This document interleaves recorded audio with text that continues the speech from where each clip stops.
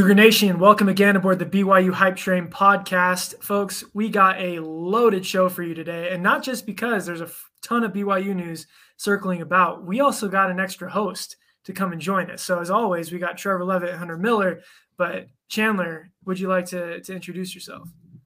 Yeah, how's it going? I was on the pod just about a month ago. It's good to be back. I have some writing experience before with a few different football websites covering the NFL draft. So comfortable topic for me. Love the Cougs, and it's good to be here. Back like he never left, bringing out the resume, reading off the LinkedIn profile. We got the quad box going on the screen, like a nice NFL Red Zone Sunday morning. Got all hands on deck for what should be a very full episode of the Hype Train podcast. And I'm looking forward to it. So let's first to give a rundown of things we are absolutely 1,000% not going to talk about. First of which is Zach Wilson and the New York Jets for reasons that are probably obvious. I feel like we need to give Trevor a chance to disavow the Jets. No. Okay. If anything, I've learned actually that like as much as I love Zach, like watching Mike White ball out was not as destructive to my mood as I thought it would be. And that concludes our segment on the New York Jets. We'll give you a chance every week. If Trevor won't, I will. I'll disavow him. It's okay. I don't care about him anymore. It's fine. Load off my shoulders.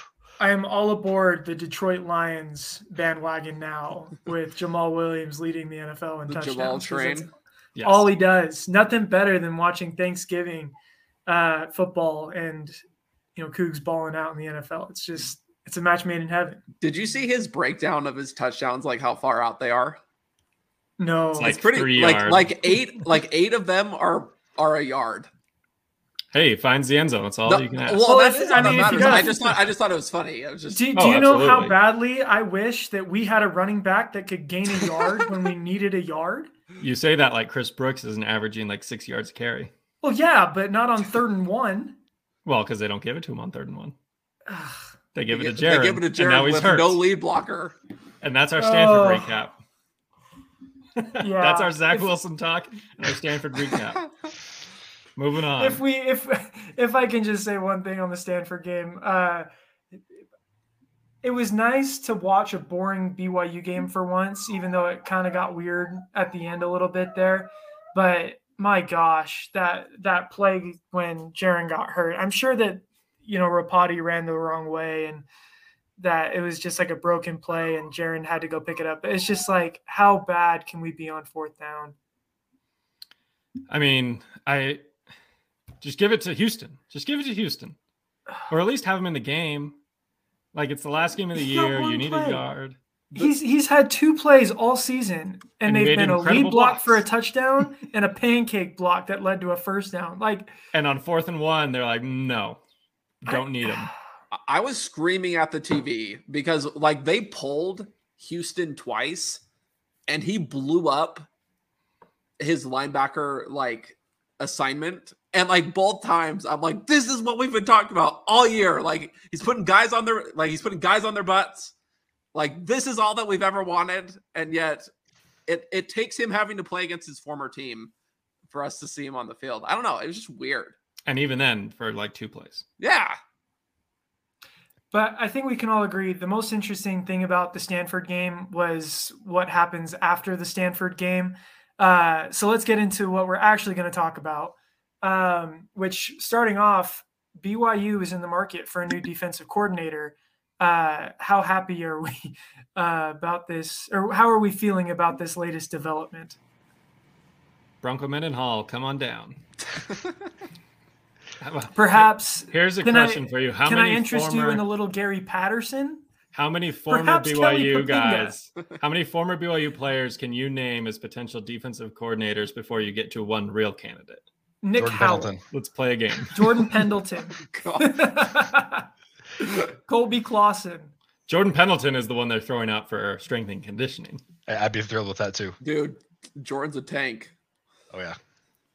I think we might have some news on strength and conditioning as well. However, one of my favorite things about Cougar Nation, and I do love you all deeply, but one of my favorite things is that for, the last the last 2 months and really the last couple of years, we've been getting so angry at Kalani for only hiring his buddies, as you say. And then the moment a defensive coordinator job opens up, the first people we go to are our buddies that used to coach at BYU 3 years ago, even though they haven't really done much since. It's just, it's funny because it's like, oh man, like Tuiaki sucks. Like Kalani only hired him because he was his buddy. You know who should really get? Kelly Papinga. That's the answer. And before we get any further, like I just wanted on record, I would like to have Kelly Papinga on staff as totally. Like an assistant to, I guess, assistant to the assistant, like a position coach. Oh no, I don't want him as full blown defensive coordinator, but I think he would be a great linebackers coach.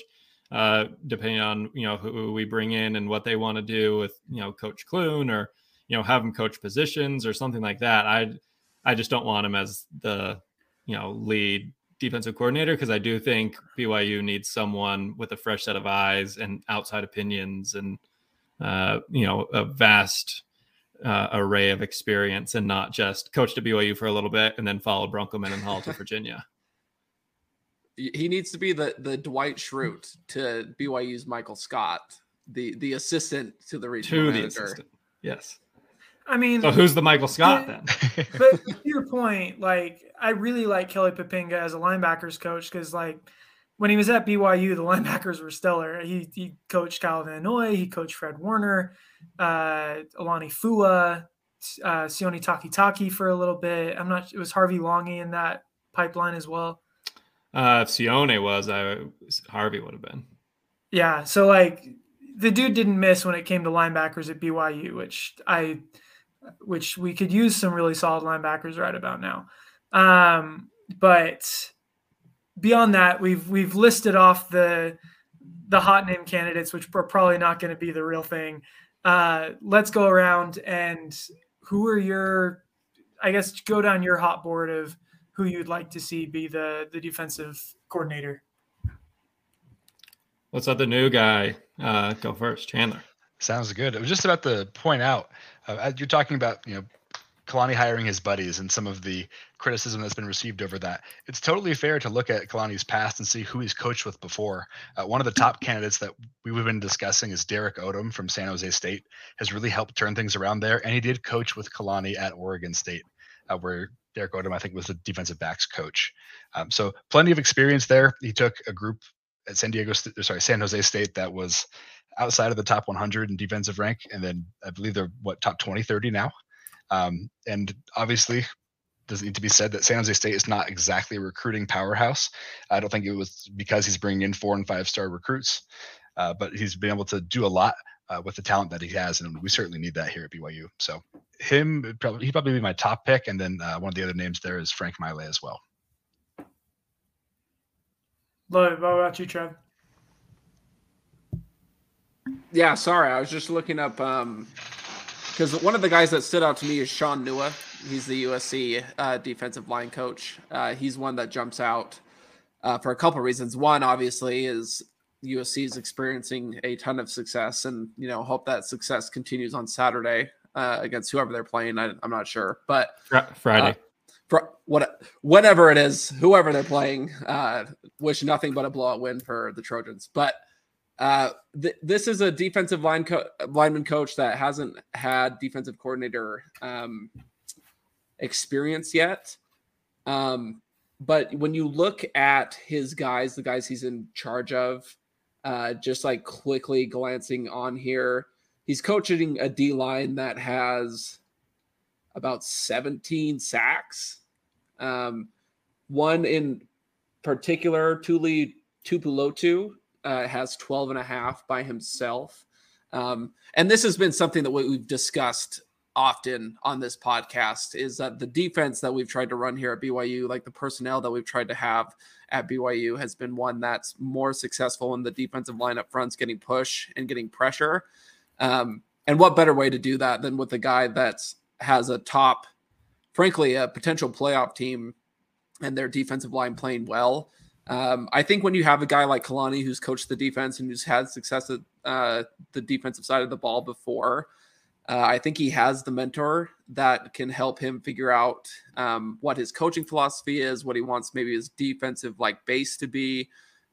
He certainly has people in the room that are willing to help him out. And I think he could be a solid hire to pull him away from the Pac-12 and bring him to the Big 12. Those are all good ones. I subscribe to kind of the Jeff Hansen school of thought when it comes to the defensive coordinator search. And he mentioned in his article this week for 24/7, both Derek Odom as well as Sean Nua. I probably would lean more towards Derek Odom just because he's a current defensive coordinator. He knows the work that it takes, and he has a proven track record of taking what was a pretty bad defense and turning them into what is now a pretty good defense, albeit at the Mountain West Conference level. But he at least knows the kind of workload, the strategy, the effort that it's going to take to really be a defensive coordinator and to do it right. Like, being a position coach is a lot different than coaching the entire defense. And I think Sean Nua is certainly capable, but I prefer to kind of go with someone who has prior defensive coordinator experience, and that would be Derek Odom. And he's coached, across the secondary as defensive backs coach. He's safeties coach. He was the safeties coach at the University of Utah.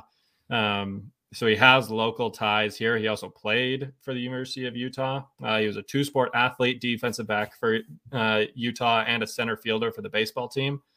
But if I'm going to go a direction that neither of you have gone so far, and it is one that is thrown out there with all the names of former BYU players and former BYU coaches, and it's a guy that's coaching, 45 minutes up the freeway from where I'm currently sitting, and that's Jay Hill at Weber State, and he's the head coach there. And we've obviously seen what Weber State's been able to do over the last few years and become kind of a powerhouse at the FCS level. I didn't take it seriously until I saw Jake Edmonds' tweet today. Now, if you don't know Jake, he's former Talking Sports host at KUTV. He worked at, KUTV, I believe, as well, KMYU. Just, local news stations here in the state. He's since moved on, but he's obviously still connected. He tweeted out 3 days ago. He said, if I see one serious BYU defensive coordinator list that includes Bronco, Jay Hill, or Morgan Scalley, I will come to your house and steal your Christmas presents. And then today, 4 hours ago, said, I might be stealing my own Christmas presents, which makes me think that he's hearing something about either Bronco, Jay Hill, or Morgan Scalley. And I'm pretty confident it's not Bronco or Morgan Scalley, which means that he's probably heard a little something about Jay Hill possibly coming to Provo to be the defensive coordinator. It would obviously be a step down in terms of title, right? Going from a head coach to a defensive coordinator, but it, obviously include probably a pay raise for Coach Hill as he goes from the FCS level to being a coordinator on a Power 5 football program. So before I respond to that, there's probably some context we need to add. I need to add before I say what I'm thinking about Jay Hill. So it's safe to assume that with Tuiaki stepping down, I think it's safe to assume that every position coach is on the chopping block, and that includes guys like Ed Lamb. I don't expect Ed Lamb to be back next season. I think so. BYU fans have been on Twitter asking okay, we're hearing that this news is going to drop and it's never dropping. I think the reason we're not really hearing anything about other coaches right now is that all the coaches will probably still be on staff until the bowl game. They're keeping them on the payroll. They're going to help game plan. And it's for the benefit of the players. So shout out to all the coaches who are probably not going to have jobs here in a couple weeks that are sticking around to continue to help this BYU program move forward, to continue to help recruiting as National Signing Day is coming up. That's awesome. But I think where Jay Hill's name pops up is probably not so much in the defensive coordinator role, but as an assistant head coach role. To replace the role that Ed Lamb has been filling so far for BYU, which honestly, I think it's probably unrealistic to expect Jay Hill to go from head coach to defensive coordinator, even if it's moving up a division and probably getting your salary quadrupled. However, the assistant head coach title, I think, is probably a little bit more in line with what Jay Hill is looking for. Coach Hill has obviously had a really successful career at Weber State. I think he's actually in the Kyle Whittingham tree, and he's been a hot button name to maybe replace Kyle Whittingham someday. That's my only hesitation with bringing on Jay Hill, is that I feel like BYU might be a little bit of a stepstone to the job that he really wants. Because at the end of the day, I think someone's going to have to correct me if I'm wrong, but I think he actually played at Utah. He started at Rick's junior college and then Utah for his last 2 seasons. Then was a Utah grad assistant, Utah cornerback coach, Utah tight end, cornerbacks, running backs, tight ends, till he was the head coach at Weber State in 2014. Right. So, I mean, he's a Utah guy. So that's my biggest, that might be my biggest concern, is like Kyle Whittingham's probably out the door in the next couple of years. But I mean, Derek Odom is coached with Kalani. So I think that's where that relationship is there. All that said, though, and please do not tell any Utah fans that I said this, I think we could probably use someone on staff who subscribes to the Kyle Whittingham philosophies. Doesn't Kalani? I mean, it's Kalani, clear that Kalani as a coach, Kalani is, the Kyle Whittingham tree. Right. But I think as far as culture between the two programs, I'm not sure they could be much different. I think, like, I guess what I see when I watch Weber State play football, which admittedly is not very much, I see a very similar philosophy though to what Utah does, where they run the football well, they play really aggressive, solid defense, and most importantly, he recruits. I think he understands the need for talent, whereas I think BYU's current situation on the defensive staff, or I guess their previous issues on the defensive staff, they didn't really believe in recruiting. They believed in developing. They believed in game planning. And I think any of these candidates that we've mentioned so far are going to be a step up in that regard. Because to be honest, like, I honestly don't care what philosophy, like whether or not we run a 4-3 or a 3-4 next year is not nearly as important as what kind of work ethic we're going to put into recruiting. Because I can't, truth be told, there's like very prominent recruits that BYU is chasing in future classes on defense that have still never met Elisa Tuiaki. And that can't happen. And I don't think that's going to happen under any of the candidates that we've mentioned so far. So based off of what you're saying, is there a realm of possibility where more than one of these guys on this list are on the staff? I think so. Yeah.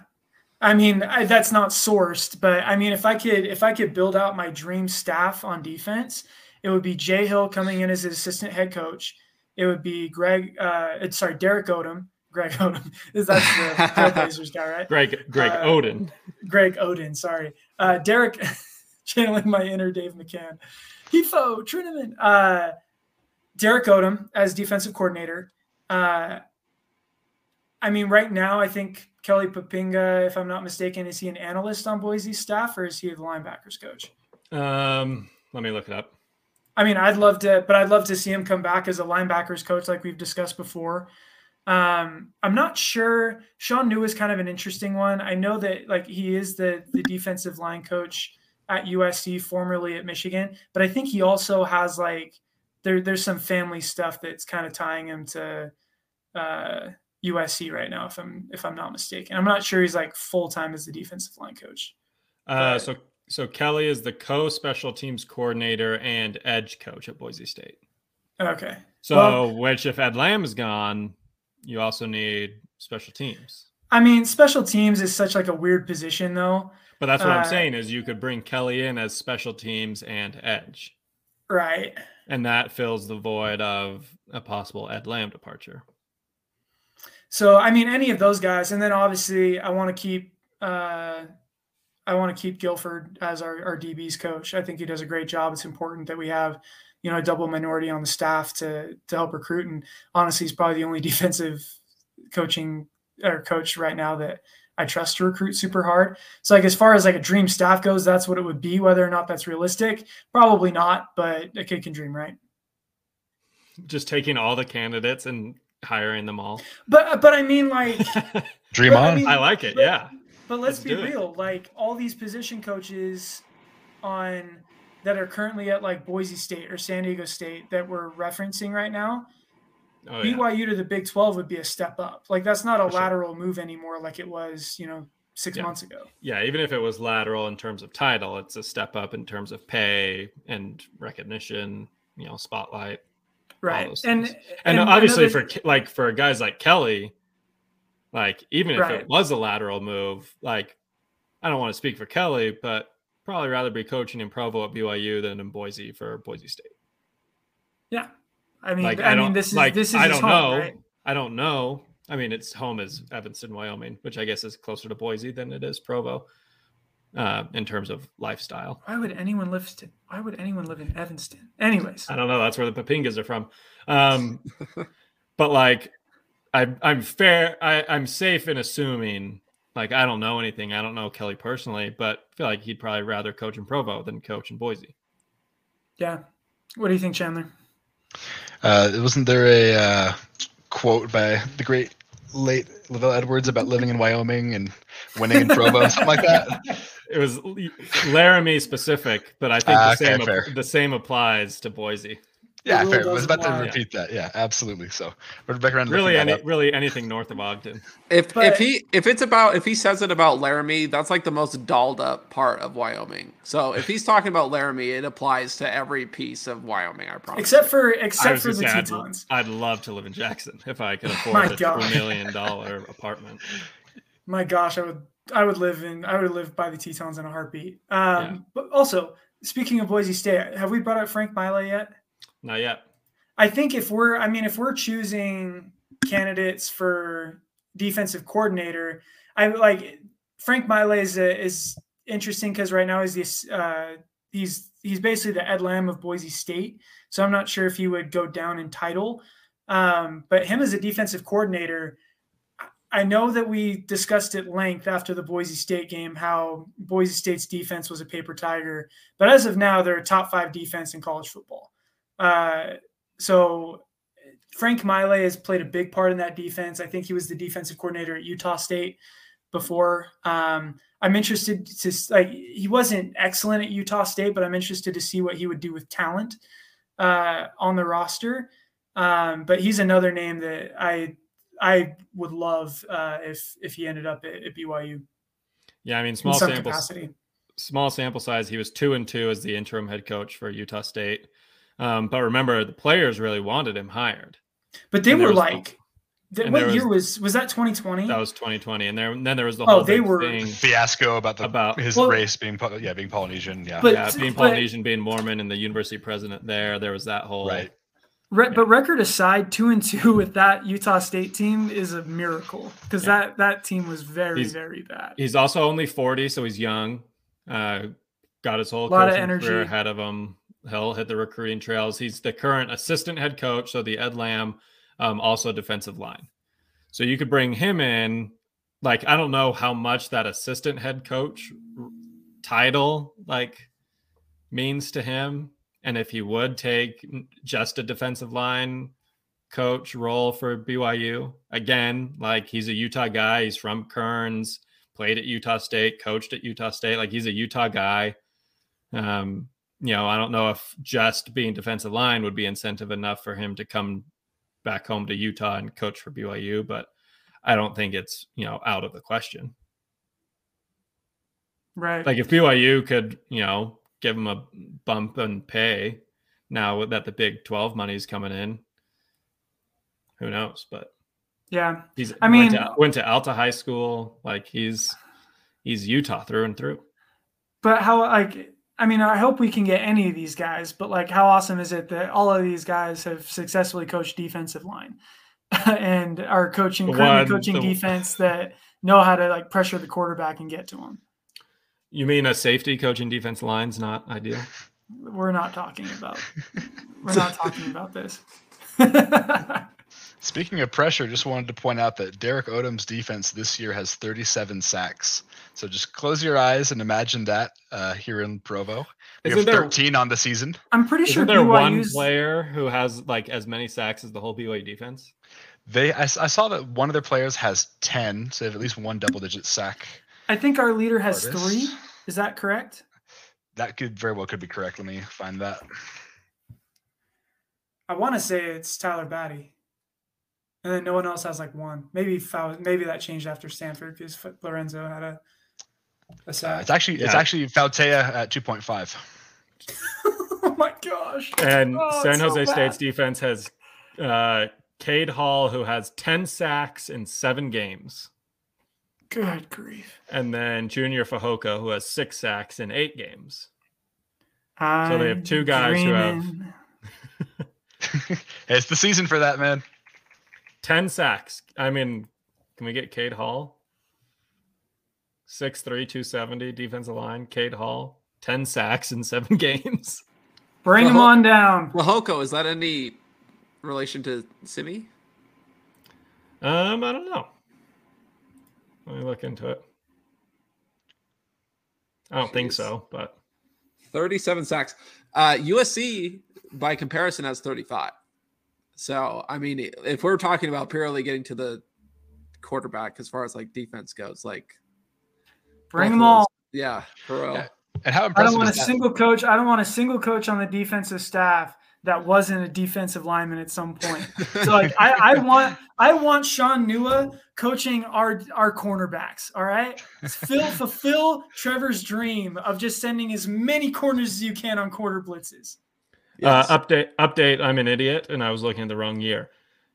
I was looking at 2020 San Jose State defense, but still, that's impressive. The top 2 guys from 2020 and Derek Odom was the defensive coordinator in 2022.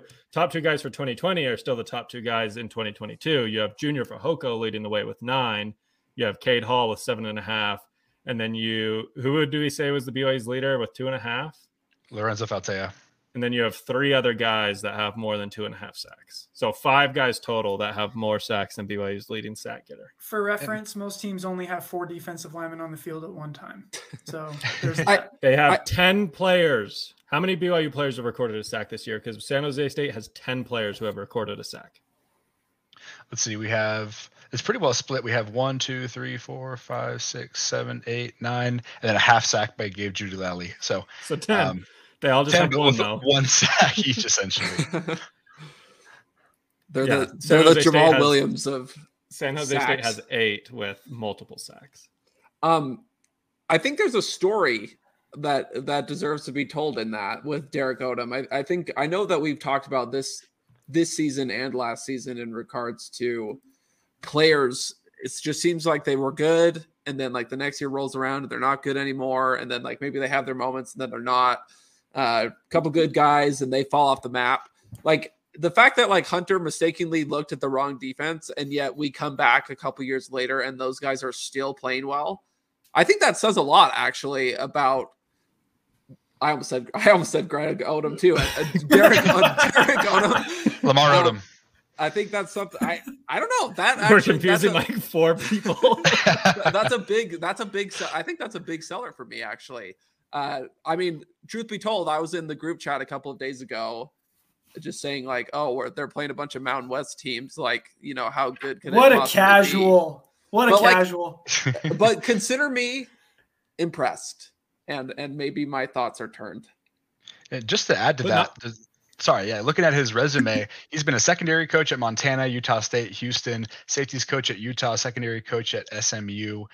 Nowhere in there has he coached linebackers, edge rushers, defensive tackles. His coverage just must be insane. That has to be the case. And having guys consistently get to the QB, very impressive for a defensive coordinator who hasn't coached the front 7 consistently. Well, and another thing, he has experience in Texas. I think that's important. With BYU going to the Big 12, like it's important to have a guy who has those recruiting pipelines in Texas because that's going to be a huge part of BYU's program going forward. But moving on from the coaching search, transfer portal news. I think the transfer portal opens up, if not this week, next week, right? I'm on it. But regardless, bunch of talented players have already announced that they're entering the transfer portal. We haven't seen that from BYU just yet. I think it's good that we prepare ourselves for if and when that time does come. We're probably going to see an outflow of BYU players going out, but we're also going to see an inflow of players coming in. You were saying, Hunter? December 5th is when it December opens up. 5th. All right. So next circle week. your calendars just a few days from now. But yeah, I mean, there's going to be a lot of BYU, I think, especially defensive guys that are going to be entering their names in the portal, especially now that their coach is gone, their coordinator is gone. Guys who probably would have been on the move regardless of if Tuiaki stuck around or not. I think it's such a unique time in college football. Like, look at USC. Like, USC was not bowl eligible last year. And now they've brought in a new head coach. They got pretty much everyone through the transfer portal. And I know that this is, an extreme example.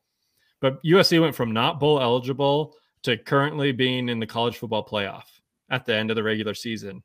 And they did it by just getting all these guys in the transfer portal. Can I be honest? Sure. I love it so much. I love it. Yeah, why not? I know that there's so many do it people who I'm sure listen to this podcast that absolutely hate the transfer portal, hate NIL. My gosh, it's so much fun. Like we've all seen the 30 for 30s about the 1980s with the U and the Pony Express or the Pony Excess documentary. Like, that was such an awesome time in college football, and now it's all legal. Yeah, why not? Let's have some It's fun. amazing. And let's not forget that BYU thrived in that era of college football where it was just the wild, wild west. Like, I think the transfer portal stuff doesn't totally bother me because BYU has been so successful at keeping guys from entering and then getting really good players to come through.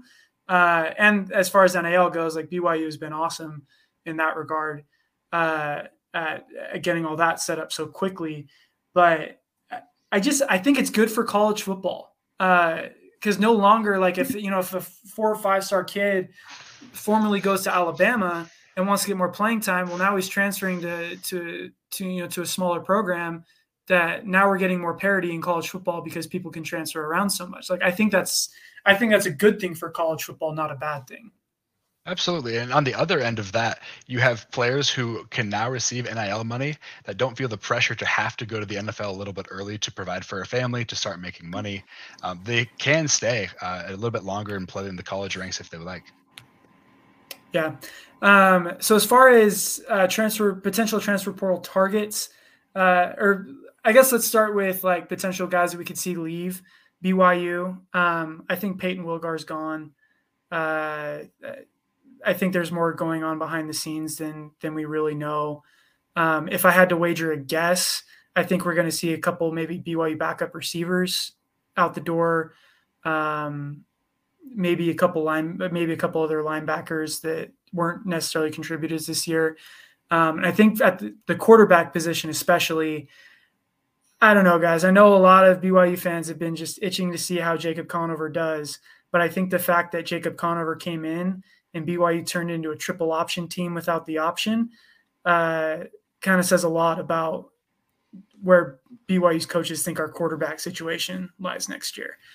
I mean, Jacob's been here for 3 years.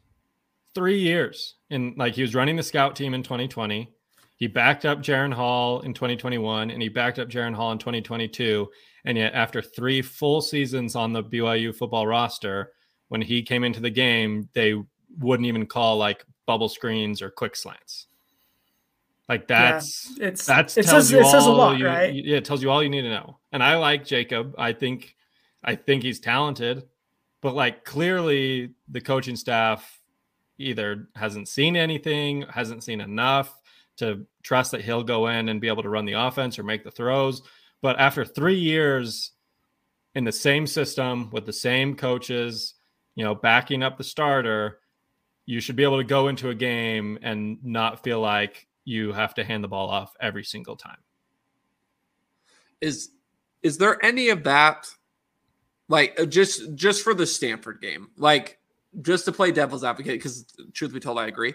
But is there any saving grace for Jake in the fact that up to that point, BYU had just ran all over Stanford anyway?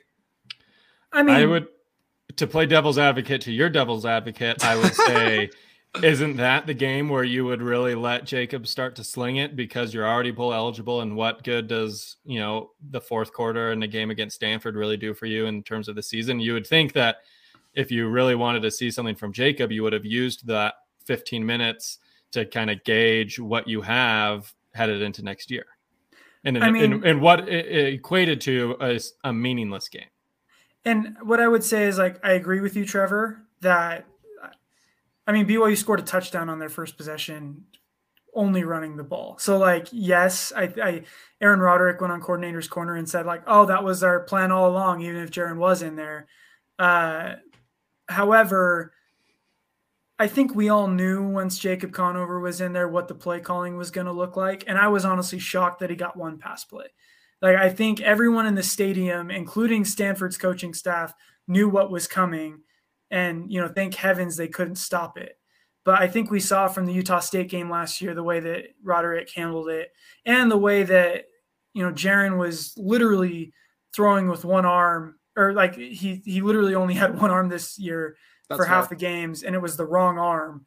And Conover still wasn't in. Like, I think it says a lot about what the staff thinks.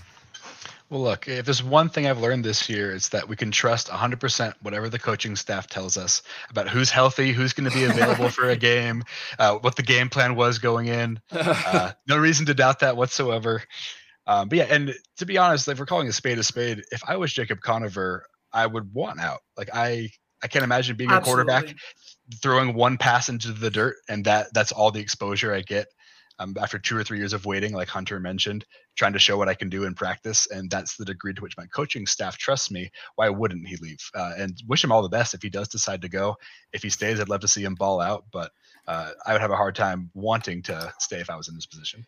Yeah, I just keep going back to the fact, like, it wasn't just the Stanford game, right? Like, it was the end of the Utah Tech game. It was the end of the Utah State game when Jaron was clearly hurt. It was the end of, like, the Liberty game when BYU was getting blown out and there was no need to keep Jaron in the game and risk any more injury. It was the Notre Dame game in which I think Jacob got, I don't know if the majority or a pretty heavy dose of, starter reps in practice leading up to Notre Dame, and they still – threw Jaron out there with some duct tape around his throwing shoulder and said, let's see what you can do. Like, there's been multiple instances in which you would say, makes sense to put Conover in here. And they didn't do it. And then when they were forced to do it because Jaron got hurt, they just said, all right, Chris Brooks, like, take us home. Like, you wouldn't trust him at all. Even the Utah State game last year, you didn't really see anything from Jacob. And I don't want to turn it into just, a Jacob roast session here, because I do like the kid and I think he's talented, like I said earlier. And if he does decide to move on, I wish him all the best. I think he could be a pretty good quarterback. But when we saw Baylor Romney come in, for whether it was for Zach or whether it was for Jaron, like, he still threw the ball. Like, you remember those. Change. Yeah, like, you remember in 2020 when Zach would come out like mid-third quarter because BYU was up 40. Like, if there ever was a time to just hand the ball off to Tyler Algier every play, it's that, because you're up by 100 against some low-level G5 team and your quarterback's out and the backup's in, and they still were throwing the ball with Baylor Romney. And Baylor Romney showed flashes, and he showed you why they were trusting him to throw the ball. And you just haven't seen anything like that from Jacob, so I don't know why I would think that, oh, Jaron's leaving, Kate Jacobs the next man up. I think BYU absolutely, back to the original point, hits the transfer portal for a quarterback this offseason, if not 2 quarterbacks. Yeah, I think they need 2. With Conover, I think it's safe to assume he's probably gone after this year. I think his soon-to-be fiance, if not his fiance, is also might be transferring off the soccer team. So, like, there's a bunch of other factors going on here. But I think, like, the best thing for Conover's career is to get a fresh start. But I think we also need to stop going off of, like, the recruiting hype for Conover. Like, if I have to hear one more time that he turned down Nick Saban, Like that's not how it went. And like when you look at his 24/7 profile, we keep hearing, oh, Conover was like, you know, 4-star recruit. The only service that had him as a 4-star recruit was ESPN, and ESPN gives their star ratings based off of who their offers are, not based off of tape. And so like naturally when he got that Alabama offer, ESPN goes, oh, he got an offer from Alabama. Let's put him at a 4-star. And I think ESPN was broadcasting a couple games from Chandler High School that year. So it also like it behooved them to show like, oh, we have, you know, other guys coming, but like all the other recruiting services had him as a mid 3-star. And like, if I told you that like Ryder Burton is a quarterback who's currently committed to BYU, who has the same 24/7 star rating, most of you guys probably don't even know who Ryder Burton is. And so that's kind of where I stand on Conover. It's like, it's a bummer that it didn't work out, but I think the hype was probably a little too much from the jump. Yeah. I mean, the Alabama, like teams offer like non-committable offers all the time. And I don't want to say it was non-committable because I don't know, but like you said, like his ranking, his recruiting ranking is that of a Ryder Burton, and Ryder Burton doesn't have an Alabama offer. Right. I don't think he has any offers. Yeah. But like that's probably a fair comparison in terms of actual high school project. But speaking of the future of the quarterback position, yeah. Give me your maybe ideal, Ryder Burton. Yeah, like give me your ideal scenario, because like where it stands right now, next year, assuming Jaron doesn't come back, which I am not so sure on, like I think there's a chance he could. Yeah. Right now, as it stands, it's Jacob Conover, Cade Finnegan, who might medically retire because he's had a lot of injury issues. Soldier Mayava Peters and Nick Billups. That's our quarterback room right now. Give me Nick Billups as your initial class going into the Big 12. So we need to hit the portal about as hard as anybody. Yeah. But the good news is there's no shortage. There's a lot of guys already. So guys like Hank Bachmeyer is in the portal. Hudson Card, formerly at Texas, is in the portal. Caden McNamara is in the portal. Luke Altmaier from Ole Miss, who got beat out by Jackson Dart earlier this year, he's in the portal. So there's no shortage of big names. So I guess, what is your ideal quarterback situation look like going into next season? Let's start with Chandler. Yeah, let's see. Cade McNamara, come on down. My pitch would be like, hey, we have one of the better pass blocking O-lines in the country, a very deep wide receiver room. And we've talked about this strategy before of we want to try to find somebody who has 2 or 3 years of eligibility left. That's certainly a factor. Or are we okay with maybe just a grad transfer with 1 year of eligibility? Seeing if we can go after an Isaac Wilson or kind of get back on some of the hot leads for young quarterback recruits. That'd be great. I'd love certainly to see a grad transfer, somebody with some experience that can help kind of anchor the ship a bit, as opposed to someone with a little bit less experience. So count me in for one of the grad transfers. Yeah, grad transfers would be Cade McNamara, Connor Bazilek from Indiana. I'm probably not saying that right. Or Davis Brin from Tulsa. Are the 3 grad transfers, at least that we have on this list, that have already said that they're entering the portal. I mean, among that list, obviously give me Cade McNamara. But I mean, again, these are all like long shots. He's got no ties to BYU whatsoever, but a kid can dream. Yeah, but this is the transfer portal. Like, guys are going to go where they can play. You know, I don't think that, you know, it's not like they're committing to BYU for 4 or 5 years and, you know, a BYU degree. Right. But it's like, how many quarterback jobs are better than BYU right now? Like if you're a quarterback Depends. in the portal, like, depends. I mean, I think there's a P5 job. It's wide open. You have 2 quarterbacks in a row now that are going to be in the NFL. That, you know, have put up, you know, 3,000-yard seasons, 3rd touchdown seasons. I think it depends on wide receivers, what the wide receiver room looks like. Is Puka gone? Is Gunner gone? Does anyone transfer? Like, if you come in and you have Chase Roberts, Keanu Hill, and Cody Epps, and you say, these are our 3 guys, then I think you have a pretty, you know, an outside shot at landing one of those, you know, name guys.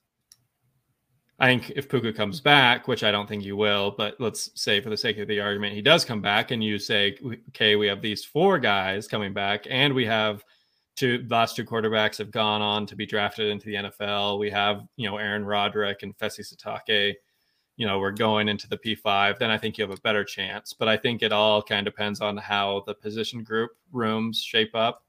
Who's going to be the running back, right? Because Chris Brooks is gone, Lupini Katoa is gone.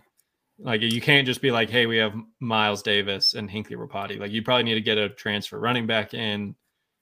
You kind of have to let the roster take shape a little bit before I could say confidently whether BYU has a shot at those guys or not. Yeah, I think it's fair. To be frank, I worry a little if we have a shot at any of them if Jaren decides to stay. Just because I feel like Jaren has proven to be very good. I mean, he's been a hot topic. Him and his accuracy has been a hot topic on this podcast for 2 years now, to be frank, since its inception a year ago. But these are guys, like, you have to ask yourself, why are they in the portal? And it's because they want to play. Yeah. And so, like, that's something that it's kind of it's put me in an interesting place because, Hunter, you obviously mentioned, I think it was the last time we recorded a couple of weeks ago, that, you'd love to see a quarterback that can kind of grow with BYU as we kind of go through our kind of growing stages and our growing pains within the Big 12.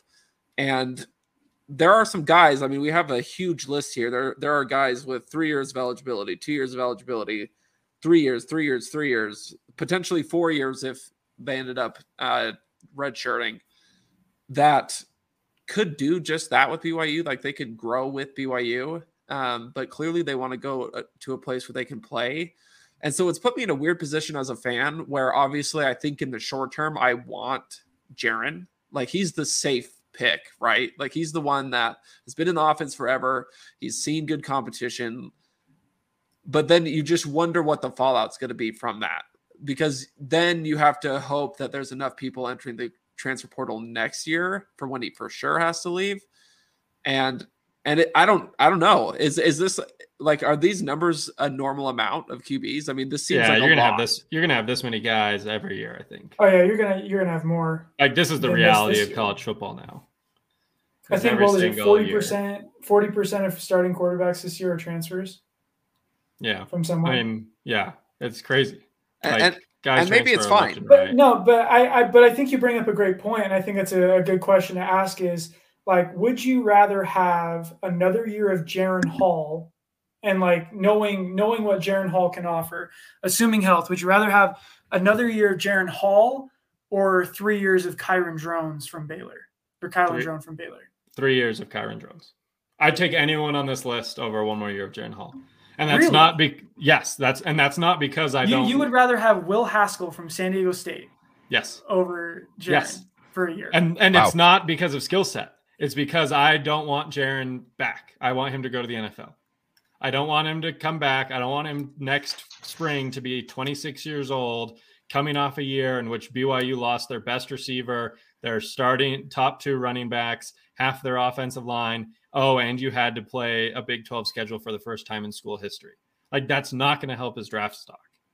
Like, okay, so we're saying this for his benefit, not necessarily for ours. For his benefit and for my benefit, because then I can say, hey, BYU's got 3 quarterbacks in the NFL. You got Taysom Hill, you got Zach Wilson, you got Jaren Hall. You had us in the first half, not going to lie. Yeah.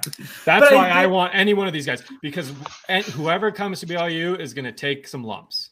It's not going to be smooth sailing. Like, we've already talked about, BYU's probably 5-7 next year in the Big 12. And I don't want that guy to be Jaren. I want Jaren to go out, on a high note, go out, win this bowl game, have your pro day, maybe go to the combine, be a late round draft pick. Like, that's what I want for Jaren. I don't want Jaren Hall coming back to BYU. I don't. And that's I guess that's unselfish of me. Well, also a little bit selfish. But, like, give me any one of these guys to come in and bridge that gap from Jaren Hall to either Ryder Burton, maybe Isaac Wilson, whoever the next BYU quarterback is, right? Because there's this weird gap now because BYU is not going to start true freshman Ryder Burton. Isaac Wilson is still a year out, and he's the one that all the BYU fans want, and we'll see what happens. But like whoever is the BYU quarterback that they get in the transfer portal is going to be that bridge guy. He's going to be the one that ushers BYU into the Big 12 era, and then whoever takes over after him is going to be like the future BYU quarterback, right? Yeah. And so that's why I want one of these guys. I don't know if I want 1 year like a Cade McNamara, but 2 years from a Hank Bachmeier, I think would be good. 2 years, from Malik Hornsby. And these are just names that I'm pointing out, not necessarily names that I think BYU could get, but one of those kind of guys, a Brett Gabbert from Miami, Ohio. Give me 2 years. Luke Altmaier's not bad either from Ole Miss. Yeah, I think he has 3 years. I want someone who's going to be 2 years. A year next year in the Big 12, that's Ryder Burton's freshman year. And then a second year, that would be Ryder Burton's sophomore year / potentially Isaac Wilson's freshman year. Then they're gone, and then this is my dream scenario. The race is on. Then, yes, my dream scenario is that after those 2 years, you let Ryder Burton and you let Isaac Wilson battle it out for the starting quarterback job. Even if they have 3 years of eligibility, A-Rod will put them in the NFL here in 2, so nothing to worry about. Doesn't matter. We're just going to keep pumping out QBs into the NFL. That is true. Yeah, give me Hudson Card. Like, if I could pick anyone on that list, dream scenario would be Hudson Card. And it would be exactly that. He balls out for 2 years. You go to him, you pitch him on the idea of, hey, you're coming from Texas, come to BYU, be the face of BYU as they enter the Big 12. You're already familiar with the Big 12 talent and your opponent's there. Be the guy that takes this program into the P5 level. Come play for 2 years, then go to the NFL, because the last 2 guys under Aaron Roderick have done just that. And then you have Isaac Wilson and Ryder Burton battle it out for the starting job.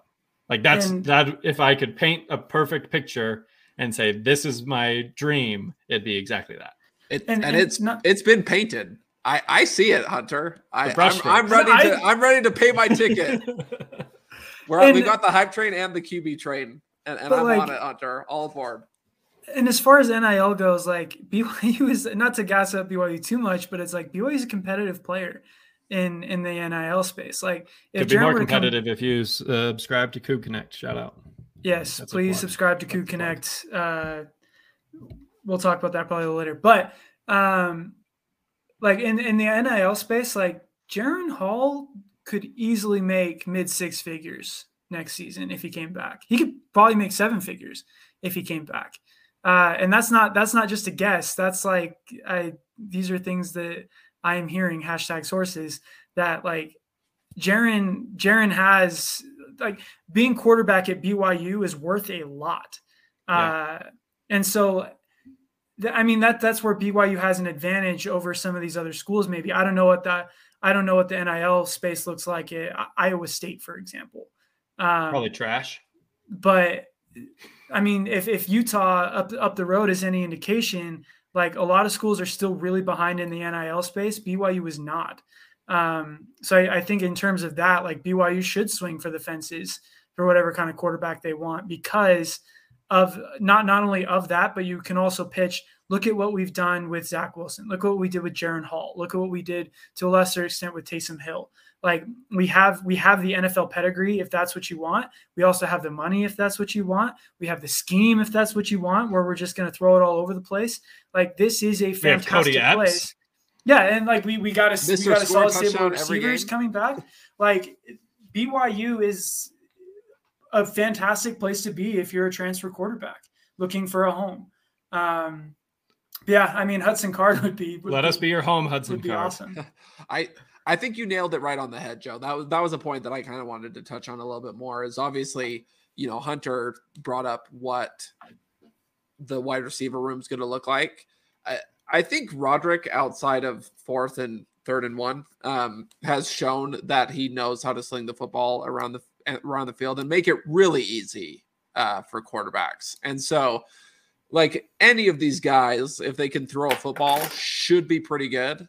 And I think as a quarterback, you look at that, you look at a quarterback friendly and really a quarterback centered offense. And frankly, I'd be licking my chops. Like, I don't like. We obviously need to reach out to those guys, but if I was one of them, I'd be getting in line to talk to Aaron Roderick about the potential of playing at BYU. Quarterback U. It's back. Bring the it quarterback back. factory. Well, at what point do we say is the quarterback factory officially back? Because it was what? Like you had McMahon go to the NFL, then you had Steve Young go to the NFL, and the next guy to go to the NFL after that. I guess Bosco played in the NFL a little bit. Mark Wilson. We need one more guy. Do you need 3? If you have Taysom and then you have Zach and then you have Jaron, that's 3. Is that enough, or do you need one more? I think you have 3 in the NFL and then 1 playing well. Okay. At BYU. So Hudson Card, be the quarterback factory, cherry on top. All right, BYU's bowl eligible, and fine. I think we're starting to get hints of where BYU's gonna be. Spoiler alert: I think we might be disappointed. As is tradition. Oh, man. For all the love that we hear that ESPN has for BYU, they have sure shafted BYU in terms of bowl games as long as I can remember. Like, I mean, in the independence era, I guess let's just go back to since Kalani's had the job. Boca Raton in 2020 was pretty dope. It was fun, but like, when was the last time BYU had a P5 opponent in a bowl game? Utah in 2015. Let's look at the bowl game history. Because, I mean, 2016, you went to the Poinsettia Bowl against Wyoming. So 2017 didn't happen. First year of independence was what, 2011? Yeah. So 2011, you played in the Bell Helicopter Armed Forces Bowl against Tulsa. Great game. 2012, Poinsettia Bowl against San Diego State. 2013, Fight Hunger Bowl against Washington. P5. That was pretty good. That was in San Francisco, wasn't it? Mm-hmm. 2014, Miami Beach Bowl against Memphis. Miami's pretty nice. 2015, Las Vegas Bowl against Utah.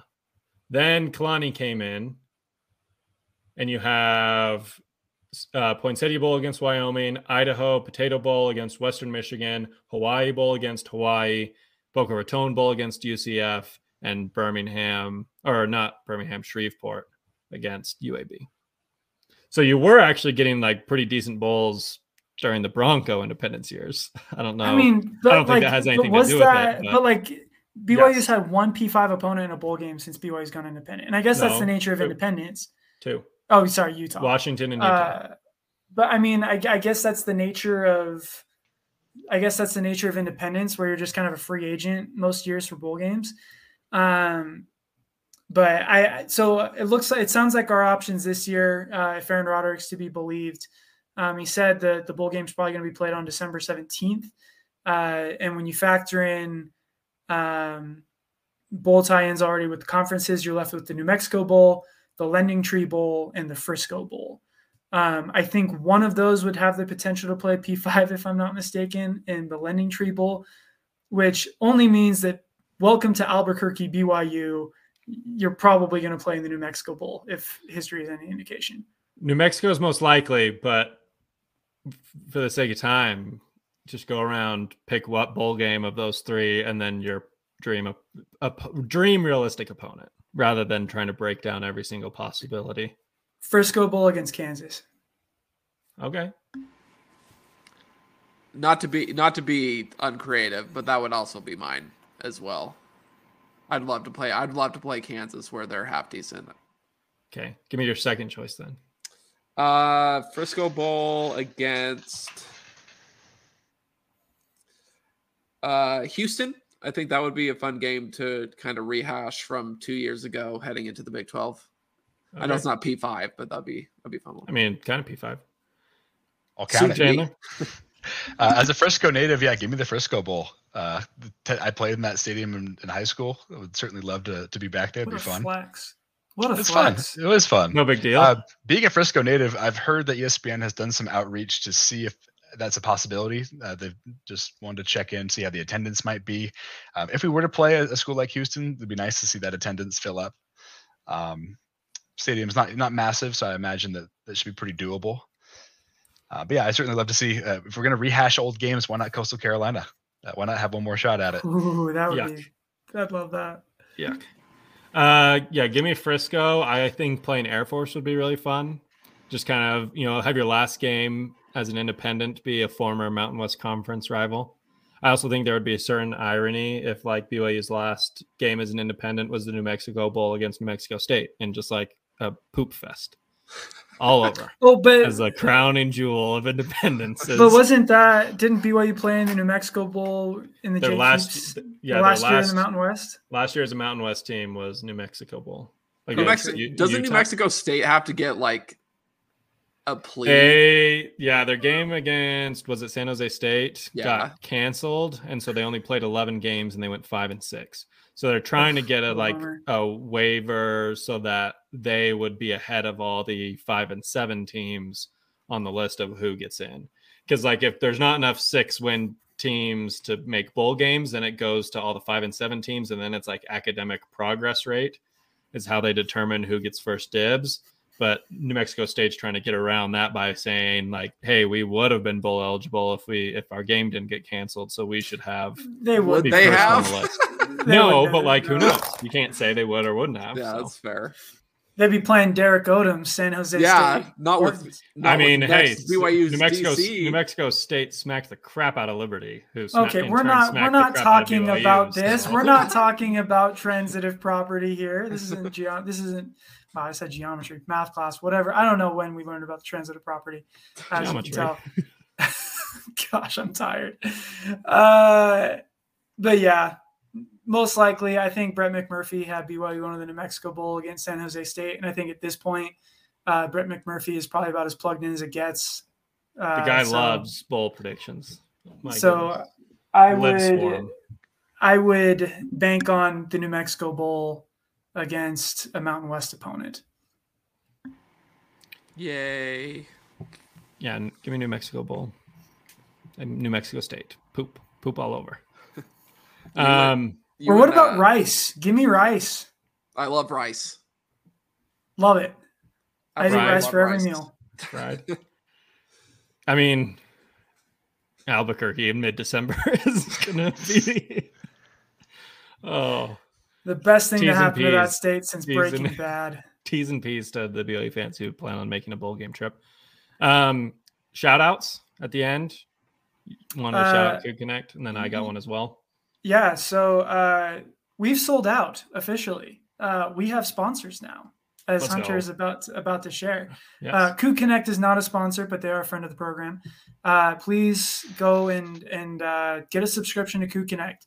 If you're looking for this information, this inside information that we're teasing, Could Connect has it for you, where you don't have to have it teased. You can just get the information. So Trevor is somehow in that group. I don't know how. Do you? I was too. But I left. He added all the hype train guys except for. But Jake's a homie, and so I talked to him directly. Although he deserves $10 a month for me, so I need to get on that. So. But it's $10 a month. If you choose to sign up with a particular player, that player gets money for the life of your subscription. I think we got them I think I just tweeted it out a couple days ago, and they got something like 10 new subscriptions in like a couple hours. So that was pretty sweet. Put me on Rapati. That's why you got box seats to the BYU game last night. Give me Cody Epps. Yep. Hunter, what's your plug? Yeah, you guys may have noticed I'm wearing my new favorite BYU hat from Wooden Grail. Former BYU football player Alex Caressa has started a BYU apparel line, makes awesome hats. And I'm not kidding when I say it's my favorite BYU hat. You guys know me. You know how big of a hat guy I am.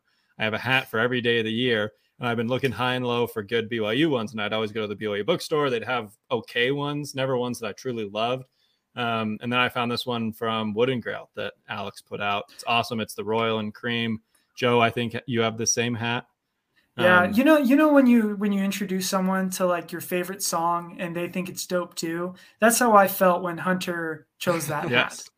I tried it on. Joe had it on at the BYU game, BYU versus ECU game. We were sitting next to each other. I said, "Hey, let me try that hat on. Like, I need to know how good these hats are." Great. I wear it to every BYU game I've gone to since, BYU basketball games as well. And our Christmas present to all the Hype Train listeners is 10% off your next order at Wood and Grail, woodandgrail.com, using the code HYPETRAIN10. That's Hype Train and then the number 1010. You can go get 10% off. They also got some sick hat pins or luggage pins or whatever you want to pin them on. Got awesome pins. Got myself a couple today. Great stuff that Alex is doing over there at Wood and Grail. And I know that BYU fans have been complaining about the BYU store not having great stuff. Well, you can go over to woodandgrail.com, get 10% off your order again with the code HYPETRAIN10. And I mean, there probably will be a little bit of sticker shock. They are expensive hats, but hats are also really expensive to make. So, but it's like it's super high quality, and you get 10% off. So it was worth it because of the packaging too. Like I bought this one myself that I'm wearing, before we had any sort of deal with Alex. And when I went and I cut open the box and I opened it, and he had rigged it to play the BYU fight song once the box was opened. Wow. So when I go and pick up my next one from him, I'm going to need him to give me the box with it. It's the little details like that. Super cool. Like I said, my favorite BYU hat I've owned probably in my entire life. And Joe said they're premium hats. So they come at a premium cost. They're not the, $15 cheap game day hats that you would find at Smith's. But you can get 10% off, get a little bit of some Christmas savings, code HYPETRAIN10. Oh, go ahead, finish. But here's the thing. As an accountant, here's my rule. Yes. Will you wear it enough to get it down to $1 per wear? I've already worn it. It's probably at 50 cents per wear for me. Yeah. So like if you wear it enough, like you might as well spend the money on something you'd actually wear. So instead of going and paying like $30 on a hat you'll never wear at the bookstore, pay $50 for this hat. Exactly. And they're cool. Like they're unique designs. It's not the same old Stretch Y, Sailor Coug logo on the front. They're unique. They've got the side patches here. If you're watching, you can see on the screen, you guys, if you're listening, they have like cool side patches. The packaging is awesome. The fit is perfect. I have a very large head, I guess. So dad hats and those kind of hats don't always agree with my head size, but this one, magnificent. Love it. You've been paying 10% from your paycheck. We're giving it back. Exactly. and to be honest, we've been taking 10%. Now here's 10%. And to be honest, like I'm not a hat guy. And I saw that on Hunter's Melon to start this podcast. And I was like, you know what? I might wear that. Yeah. Without not even knowing about the deal. Trevor was like, wow, that's an awesome hat. It's like, man, if only Trevor, I you got can get 10% off. 10% off using the code HYPETRAIN10. Check them out. Very trendy. I know some people were like, oh, why is the Brigham upside down? Because that's what the youths are wearing nowadays. That's what's in style. Very cool hats. We made it, guys. We got a sponsor. Yes, we made it. And it's a cool sponsor too. Like it's a sponsor I like. Yeah. Yeah. Like that's the thing is like we've been doing this for over a year now. We could have been taking on sponsors, but we're not going to shell out and try to move product that we don't actually like. And so Coug Connect and Wood and Grail Hats are two companies that we actually really like and support, and they do awesome things. So those are the guys we want to partner with. So check them out. Love it. Code HYPETRAIN10. One last. Thanks for listening to that 3-minute commercial. Anything else BYU sports related to make it worth the while of the people listening still? Could you tell I came from radio as ad reads? It was effortless. It sounded like you were reading it. It was absolutely it's how I feel in my heart of hearts. Everyone should get a Wood and Grail hat with the code HYPETRAIN10. Love it. So closing shout out, BYU basketball is back. In fact, beating Dayton after 23 points down and then shooting, I didn't know it was possible, 72% from 3 in the first half yesterday against Westminster. So school record. Sheesh. 19 threes. Who hit the 19th? Do we know? Was it Tanner? Oh gosh. Was I think Richie so. Saunders? And then they didn't hit one for the final 8 minutes. I was sitting there in the arena, just like waiting for the 20th to go down so we could go home, and it's never happened. But go Cougs. BYU's an everything school once again. BYU back. And screw Stanford.